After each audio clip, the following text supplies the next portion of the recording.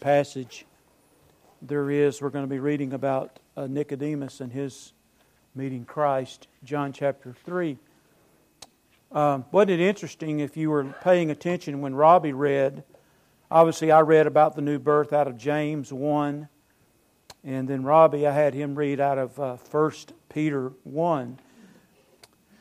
And I had forgotten that this verse is part of that passage where Peter says, though we have never seen Him, of course Peter had, but Peter says, though we have never seen Him, yet we love Him. Amen? I've never seen Jesus, okay? I've met Him, and I love Him. So Peter says, though we've never seen Him, we love Him. And then he says, though we don't see Him now, basically, we believe in Him. Amen? So we love Him, and we believe in Him, though we've never seen Him. But we do that because we've met Him. Amen? And my meeting Jesus and you meeting Jesus was not much different than Nicodemus meeting Him 2,000 years ago. So in John chapter 3, and while you're, obviously when I say while you're finding that, obviously you found it.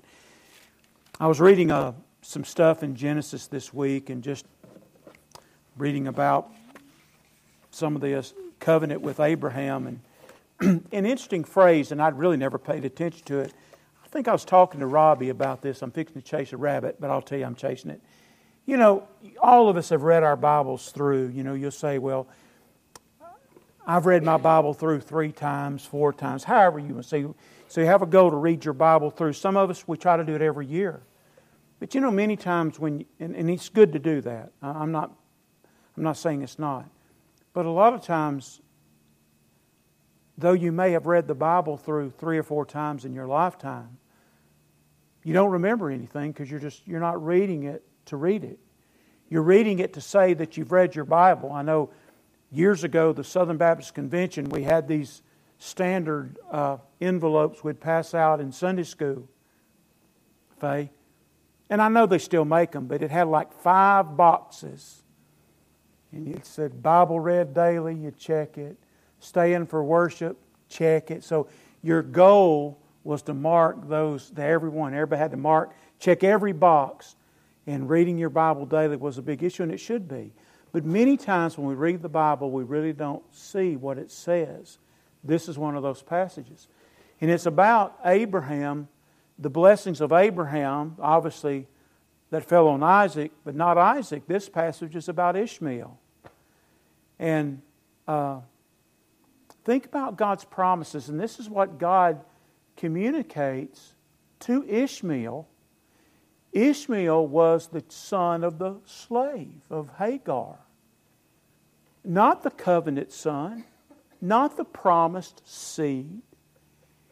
But the Bible says because Abraham was his father, God told Ishmael, I think what He says to him, I will make of you a great nation. Even though that nation would be forever mortal enemies of Isaac and his descendants. He says, I will make of you a great nation because you're connected to Abraham as your father. I don't know if you know where I'm going with that, but you're connected to God the Father through Jesus Christ, through adoption and rebirth. Can you imagine the blessings that God's going to pour out on us for all eternity? Amen? So I think about that covenant that God made, an old covenant with Abraham, Ishmael. Now there's a new covenant that God made with me through the Lord Jesus Christ in salvation. You're very familiar with John chapter 3. I want to read verses 1 through 17 or 18. You'll be familiar with most of this. We are talking about the doctrine of the new birth. Now there was a man of the Pharisees named Nicodemus. By the way, in the Gospels, there's only one Pharisee that was ever mentioned as being saved. Think about that. You know, Pharisees were scholars, biblical Old Testament scholars. The word Pharisee had the idea of the word sect, a sacred sect, set apart above, an elite group of people. And in the New Testament times, there were 6,000 Pharisees that operated in Jerusalem and in the Holy Land. But only one Pharisee ever was saved and born again, according to the Gospels. And it was Nicodemus. I'll show you that in a minute. Now there's another Pharisee that was saved. In the epistles, the Bible says, the book of Acts tells us, who was the other one? Paul was a Pharisee among Pharisees. So we know 2 Pharisees that got saved. Now there was a man of the Pharisees named Nicodemus. Every time I read the name Nicodemus, matter of fact, there used to be one of the books under here, that little musical called Nick at Night, the children did years ago. You ever heard of that, Moses? As a little children? Just shake your head with me, act like you know what I'm talking about. Thank you. Anyway, there's a little children's musical, honey. Am I right? Nick at Night was what it was called. There used to be a copy of it under here. Anyway, I always think of that Nick at Night because Nicodemus came to Jesus when? At night. That's where they get the title. Anyway, there's a man of the Pharisees named Nicodemus, a ruler of the Jews. This man came to Jesus by night and said to Him, Rabbi, we know that you are a teacher come from God, for no one can do these signs. Interesting that John mentions that Nicodemus noticed the works of Christ. We've had one big sign already where He turns, John 2, He turns the water into wine, but also He cleanses the temple.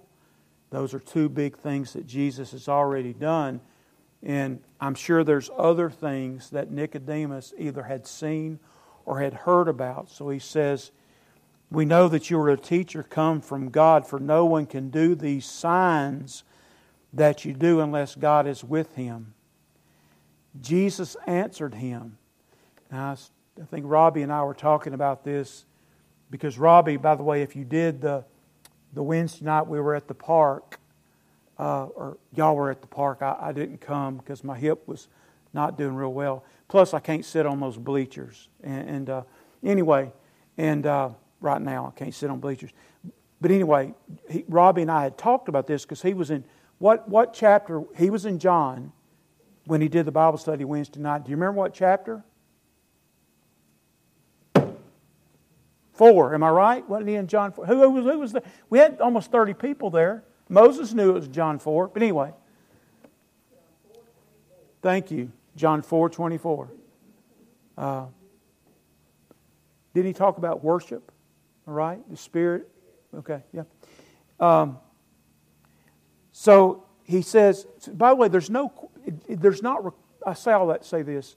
When we had talked about this, I said, here in John 3, it says, Jesus answered him. If you're looking at your Bibles, well, in chapter 3, 1 and 2, there's not even a question. There's nothing that Nicodemus had said that was a question. But I'm sure the question was in his heart and in his mind. You with me? So Jesus knows that. He's going to do this again in a minute. But so Jesus says, truly, truly, and if you're reading that in the original language, it's amen, amen. I like that. Amen? Say, truly it is so. When you say amen, you're saying, so let it be, or that is true kind of thing. Translated, truly, truly, I say to you, always for emphasis when it's repeated, unless one is born again. Born again is interesting. I'll come back to it in a minute. Born again, he cannot see the kingdom of God. Nicodemus said to him, how can a man be born when he is old? I don't know if Nicodemus was being funny or peculiar or difficult, but he says, can he enter a second time into his mother's womb and be born? That's facetious. I wasn't there. I don't know if he was being a smart aleck, but obviously that's a facetious statement. Jesus answered, again, amen, amen, I say to you, very personal, unless one is born of water and the Spirit, he cannot enter the kingdom of God. Jesus says that, here's a universal law. This goes all the way back to Genesis 1. That which is born of the flesh is flesh. That which is born of the Spirit is spirit. But in order to be, you can't by nature, everybody that's a descendant of Adam cannot in their own nature move themselves into being born of the Spirit. Nobody can birth themselves. This is one of the great arguments here of John 3. That which is born of the flesh is flesh. That which is born of the Spirit is spirit. Do not marvel that I said to you. Now, if you have your Bibles, this is important. This just one of those things you learn when you study. I did not know this, what I'm fixing to tell you. But in the grammar of the New Testament, he says, do not marvel that I say to you. Again, you is singular in the original language. There's an ending that tells us it's singular. Then Jesus says, do not marvel that I say to you, personal. Then he says, you, that's plural. And in the conversation, Nicodemus understood that. You, multiple, anybody, plural, you must be born again. You, Nicodemus, must be born again. You, for 2,000 years. Whomever it be that's a descendant of Adam, in order to see Jesus, to see the kingdom, you must be born again. Look what Jesus says. It tells us the acting agent in salvation. Now there's two acting agents in salvation. One is the Word, right? Faith cometh by, Romans 10, faith cometh by hearing, and hearing by what? By the Word of God. So, Peter says much the same thing in 2 Peter. The Word is part of the birthing process, but the Spirit is the act of the Godhead. The Spirit, the third part, is the acting agent of salvation. So he says, do not marvel that I said to you, you, all of us, must be born again. The wind blows where it wishes, and you hear its sound, but you do not know where it comes from or where it goes. So it is with everyone who is born of the Spirit. Let me just say this, for I'll come back and repeat this to some degree. But if the wind blows, it shakes the leaves, right? Blows the shirt, moves whatever. It's obvious the wind is blowing. He says, so it is with everyone that's been born again. Have you been shaken and changed and moved by the Spirit and the Word? Jesus says everyone that's born again is moved. Paul says it like this in 2 Corinthians 5. Therefore, if anyone is in Christ, he is a new creation. Behold, old things are passed away. Behold, all things have become new. So everybody that's saved, it's obvious they've been saved. So it says the wind blows where it wishes, and you hear its sound, but you don't know where it comes from, nor where it goes.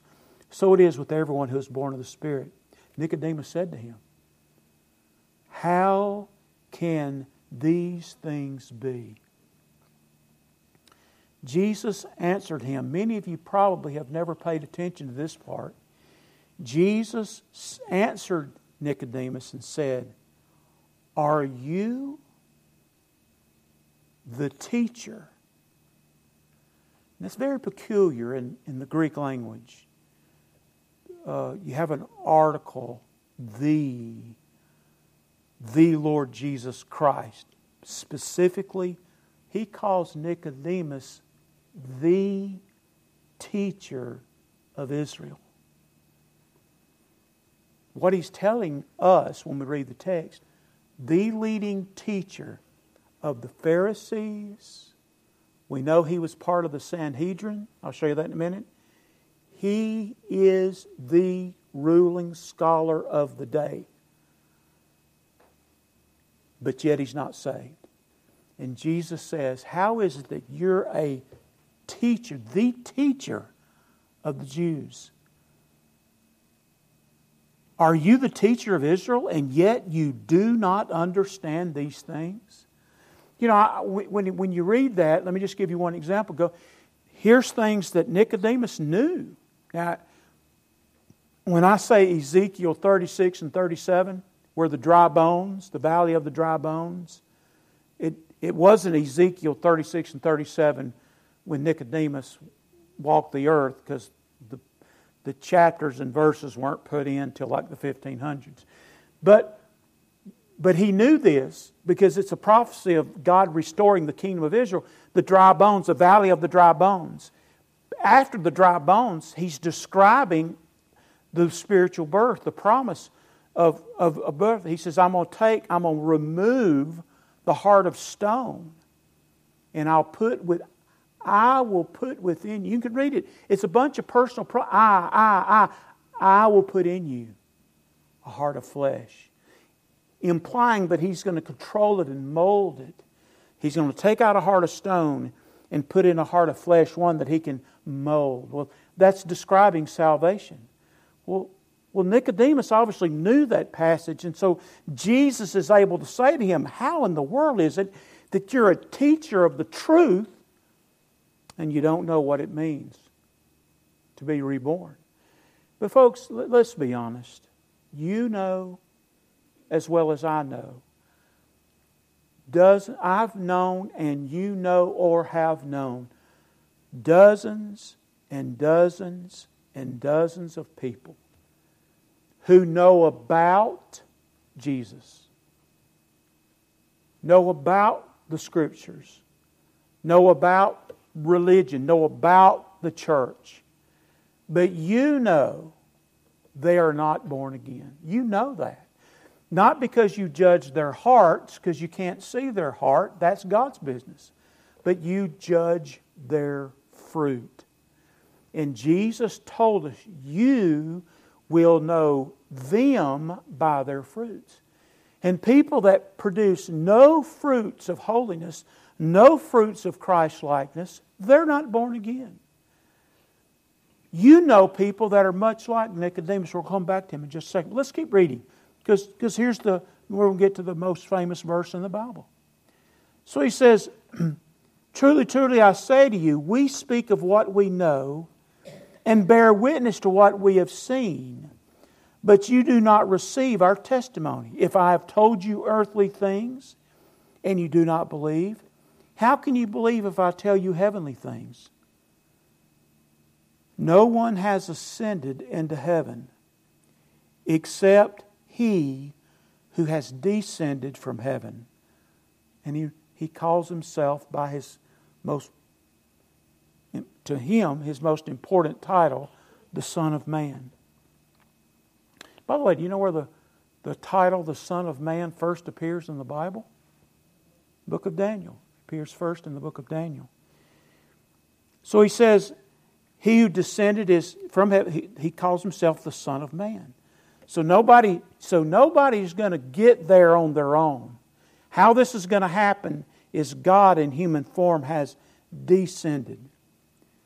And he says, as Moses lifted up the serpent in the wilderness, you know the scene, They're complaining. They're passing close to the Red Sea. They're near Edom. By the way, Edom is, sometimes you see in the Old Testament, it's called Idumea, but Edom, it's the word, it means Redland. I don't know if you realize that or not. When we went through the book of Genesis, we learned that, but Edom is Redland. The land was called Redland. Interesting. So it's there that the people complain about what they're getting, the water God's providing and the bread, the manna. And so they complain. And so look, you remember God sends the fiery serpents. So by the way, this is the only time this is mentioned in the New Testament. So in the judgment, the light has come.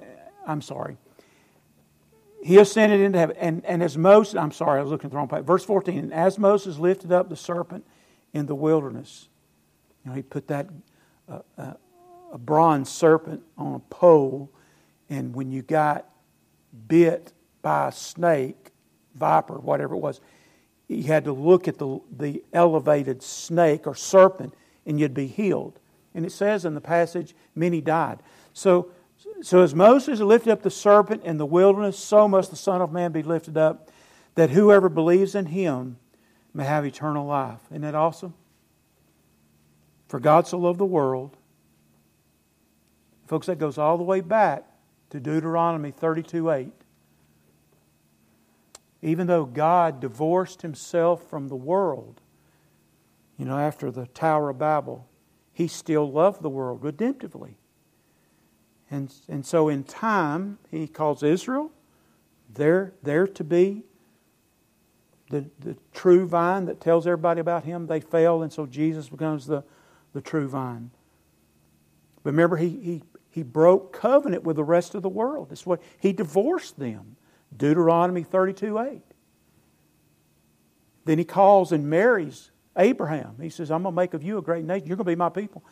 And but now Christ is come into the world to be the Savior of the world. For God so loved the world that He gave His only Son, that whoever believes in Him should not perish but have eternal life. For God did not send His Son into the world to condemn the world, but in order that the world might be saved through Him. I want you to look at Nicodemus. Go back to verse 1 just for a second. I want you to think about, I'm just going to call him the prospect. Nicodemus was a great prospect, but I want you to see some things about Nicodemus here. And I don't know if you've ever paid much attention to who he was, but he was a Pharisee. If you're looking at verse 1, he was a Pharisee. And the ruler of the Jews. That does mean he was part of the Sanhedrin. The other group that kind of equaled the Pharisees, but not quite, were the Sadducees. And you remember they're one of the ones that doubted the resurrection. They didn't believe in resurrection. So you had the Pharisees, Sadducees, but the Sanhedrin were the rulers. So they were Pharisees, but then there was the Pharisees that had another elevated position, and they were called the Sanhedrin. Most people that were part of the Sanhedrin were related to or good friends with the priestly line. And at the time of Jesus, there were 70 members of the Sanhedrin. So of the 6,000 Pharisees, and there were thousands of others, there were 70 Sanhedrin, and they were the rulers of Israel. Now, folks, the word ruler there gives you the implication that when we talk about, I always think about Barney Fife and Gomer on Andy Griffith when Citizens Arrest, but if you've ever watched that, but Sanhedrin had that kind of authority. They had judicial authority. They could arrest people. They were like policemen. They could condemn. Now, they can't execute people, but they had all kind of authority. So that's why in the Bible they're called rulers. And so this is Nicodemus. He was a Pharisee. He was part of the Sanhedrin. And he was a ruler. He was the teacher of Israel. But let me ask you something. Did he know Christ as Savior? He did not know Christ as Savior.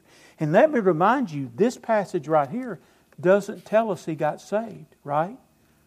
So hold your finger here and go to John 7. Flip over here. We'll stay right here in John chapter 7. Nicodemus appears 2 or 3 times in John's Gospel. But I'm in John chapter 7. And again, this is Christ has done some miracles, and anytime He's near Jerusalem, I mean, he's a hotbed of controversy, and the elite, including people like Nicodemus, but not, we're always trying to arrest Him or kill Him. But here's some conflict. Look at your Bibles. I'm in John 7:45. It says, the officers is part of the rulers, the officers then came to the chief priest, that's the priesthood, and Pharisees, who said to them, why did you not bring him? The officers answered, because they'd sent them to arrest him. No one ever spoke like this man. So they're saying the reasons we didn't arrest him is nobody speaks like this. The Pharisees answered them, have you also been deceived? Have any of the authorities or the Pharisees believed in Him? So what they're saying is there somebody that's a secret disciple among you guys? Why in the world didn't you arrest him? Or why didn't you bind him and bring him so he could be prosecuted? But this crowd that does not know the law is accursed. Now look what Nicodemus, they're saying is these people that are following Jesus, this is what they mean. They don't know the law. Well, that's weird. They're saying they don't know the Bible, so they're following Jesus. They're accursed. I mean, that's the opposite of the truth.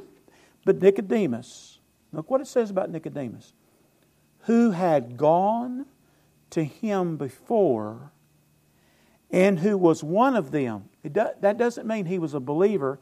He's part of the Pharisees and the rulers. Said to the crowd, look what happens. So he's defending Jesus. Okay, he goes and visits Him at night. By the way, I can't imagine the thrill that the things that Nicodemus had thought about.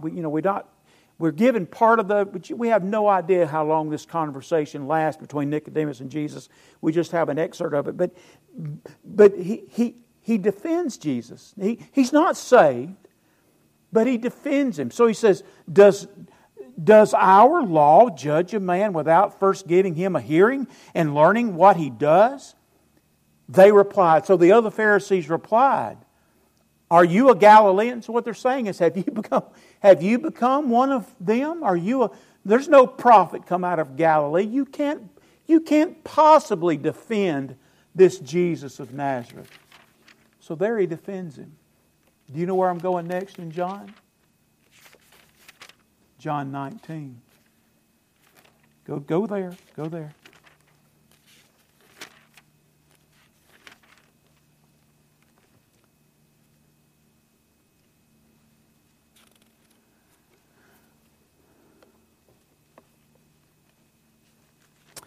Verse 38 says, and after these things, Joseph of Arimathea, this is after the crucifixion.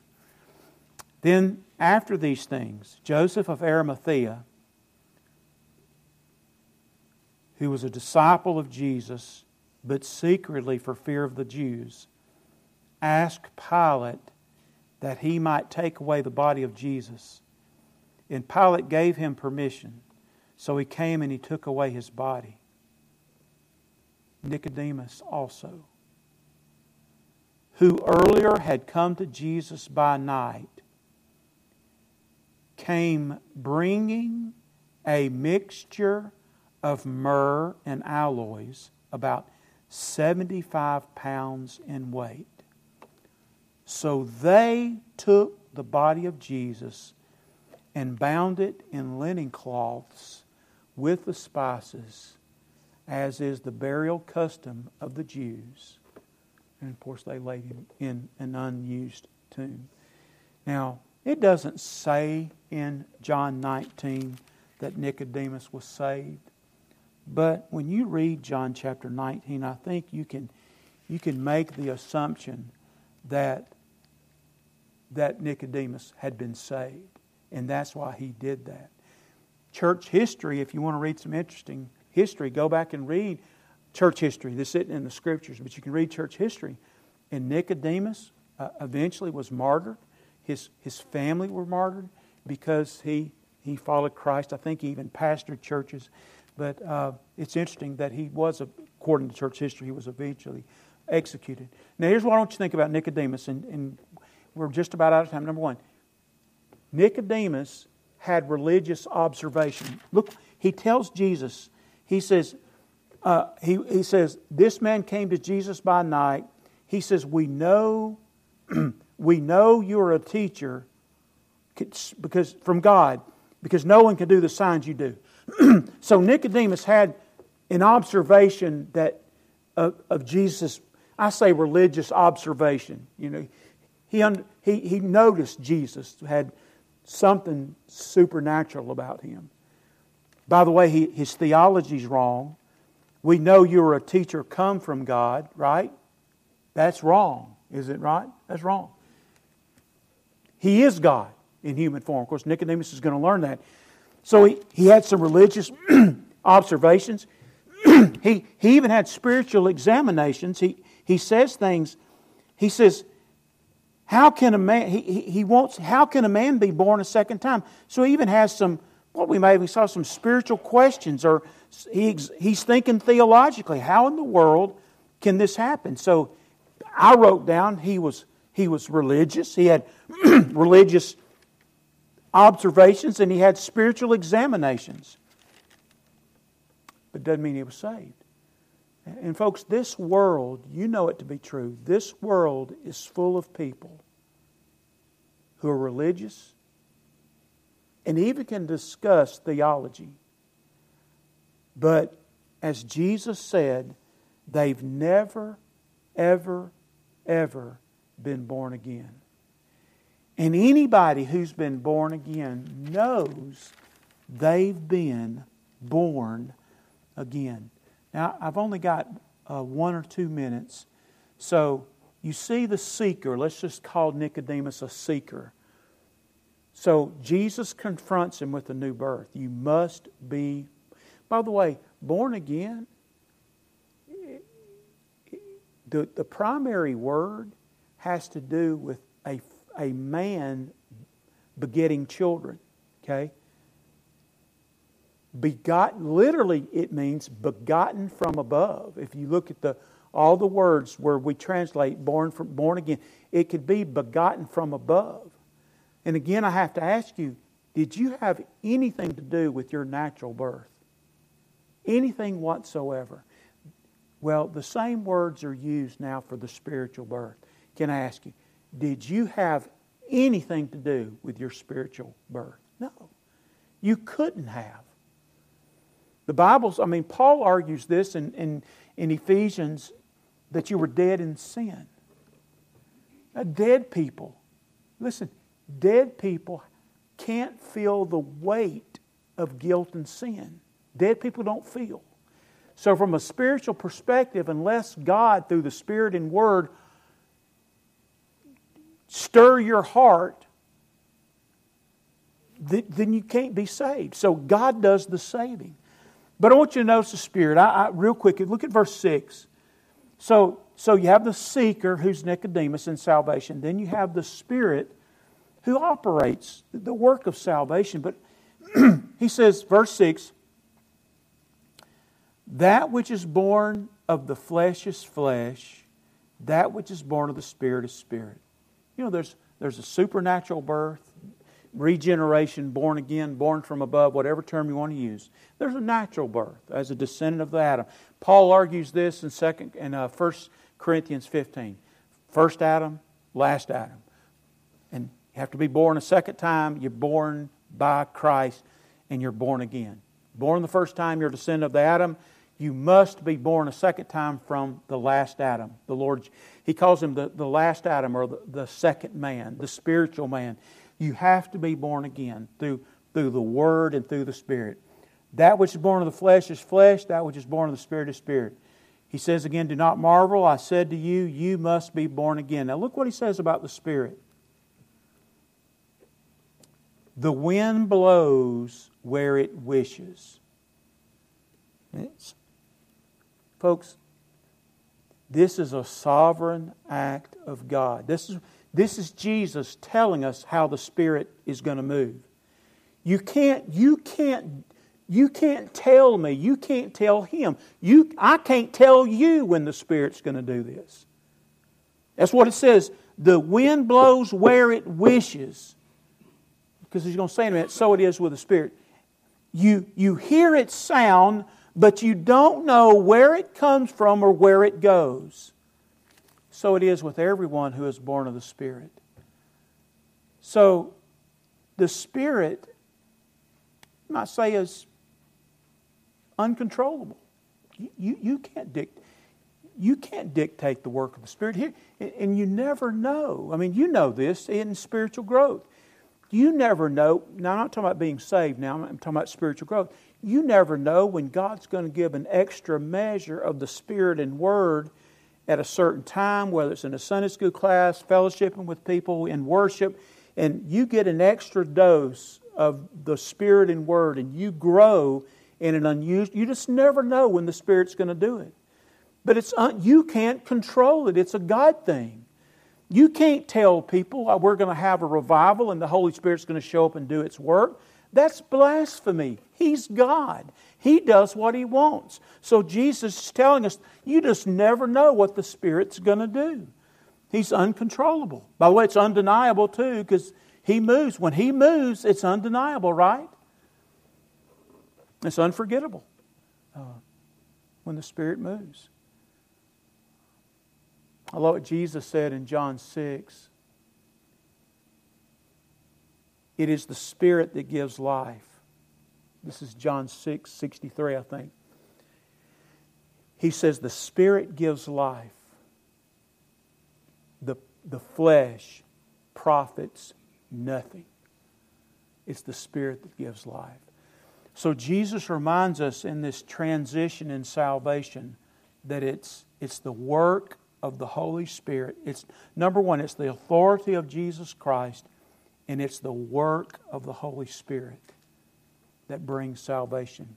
Let me read one more verse and we'll close. Look, if you have your Bibles open, look at John 15, John 3:15.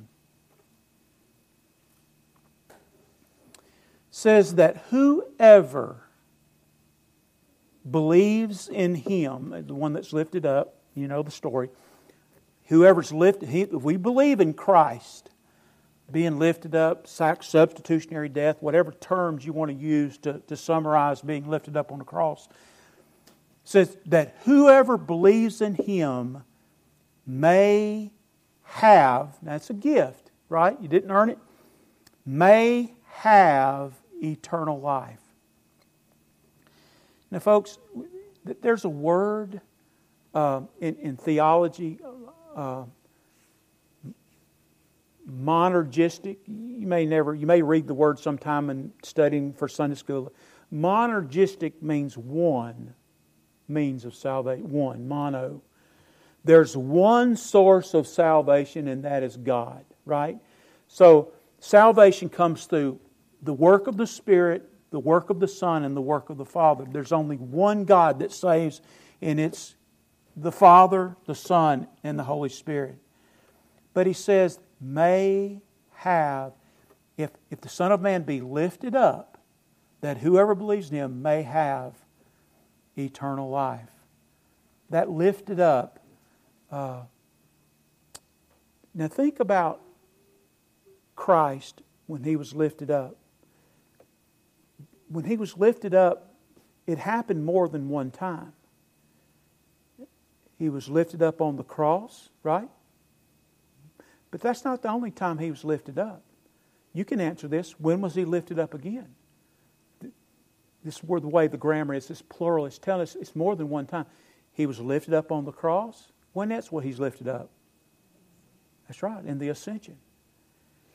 It's that Christ that died, and the implications are He died, lifted up, and He's lifted up, and He's alive.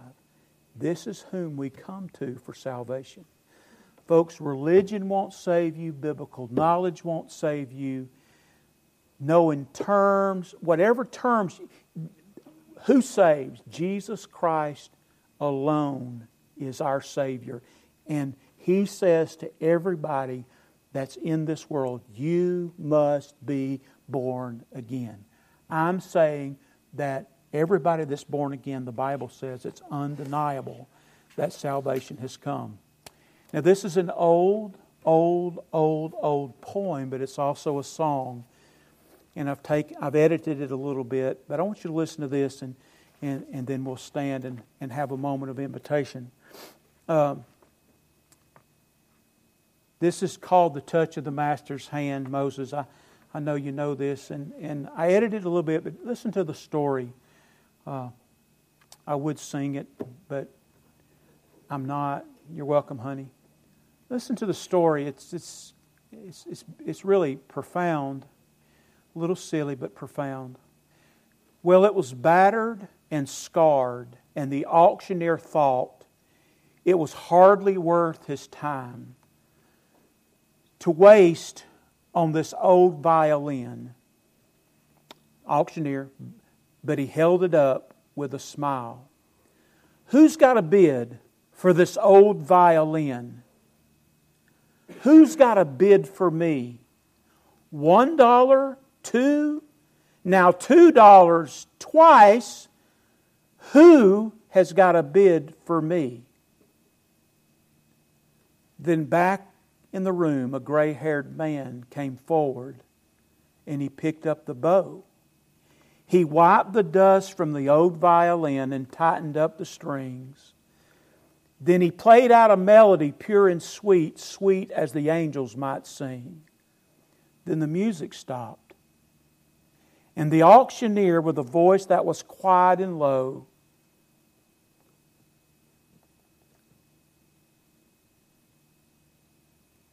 took the violin and the bow, and then he said, who's got a bid for this old violin? While he held it up with the bow. 1,000, 2,000. Who'll make it 3,000 twice? Now that's a great price, but who has got a further bid for me? Then the people cried out. What made the change? We don't really understand. And the auctioneer stopped and he said with a smile, it was the touch of the master's hand. You see the picture? The master violinist. Now look, this rest says, now many a man with a life out of tune is battered and scarred with sin. And he's auctioned off cheap to a thankless world, much like that old violin. But then the master comes.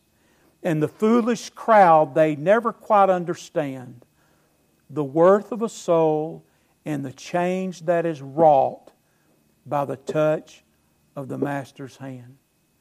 Folks, all of us at one time were a useless, valueless old violin, but we've been touched by the master. Amen? Let's stand together. Our heads are bowed and our eyes are closed and our hearts are open to the Lord. Again, we're standing together, heads bowed and eyes closed. And folks, listen to me. I've talked about this time and time again, heads bowed and eyes closed. But you know, even on a Sunday morning in our church, there is somebody here that's religious, but it's not born again. You know deep within the recesses of your mind and heart, you've never been born again. You don't know Christ. Well, folks, today can be the day of salvation for you. Won't you let the Son of God who died on a cross, buried, resurrected, and ascended, why don't you trust Him as your Lord and your Savior this morning? Why don't you confess to Him your wickedness? Why don't you cry out to Him to save you from yourself and from sin? Folks, you're a sinner. You need a Savior. Jesus Christ is that Savior. Don't let the devil deceive you. Don't let the crowd intimidate you. Today, you can be born again. We're going to sing in just a second, I Surrender All, but Let me pray. Father, we thank You for salvation. Father, thank You that Jesus saves. Thank You for the work of the Word and Spirit. Move among us now, we pray in Jesus' name. Amen. Let's stand. We sing. I surrender all. You know it well. Moses will lead us. If you need to come this morning, you come right now.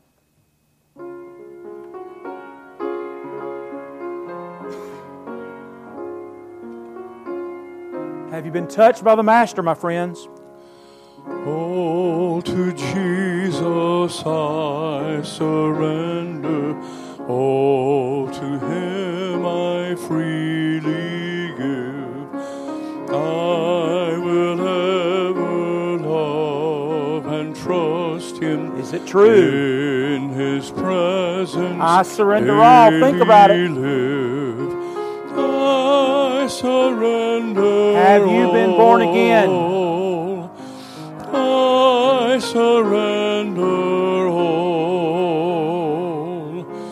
Oh, to Thee, my blessed Savior, I surrender all. You know, I got saved when I was 16, and I don't talk about this much, and my home church in Weaver, Alabama.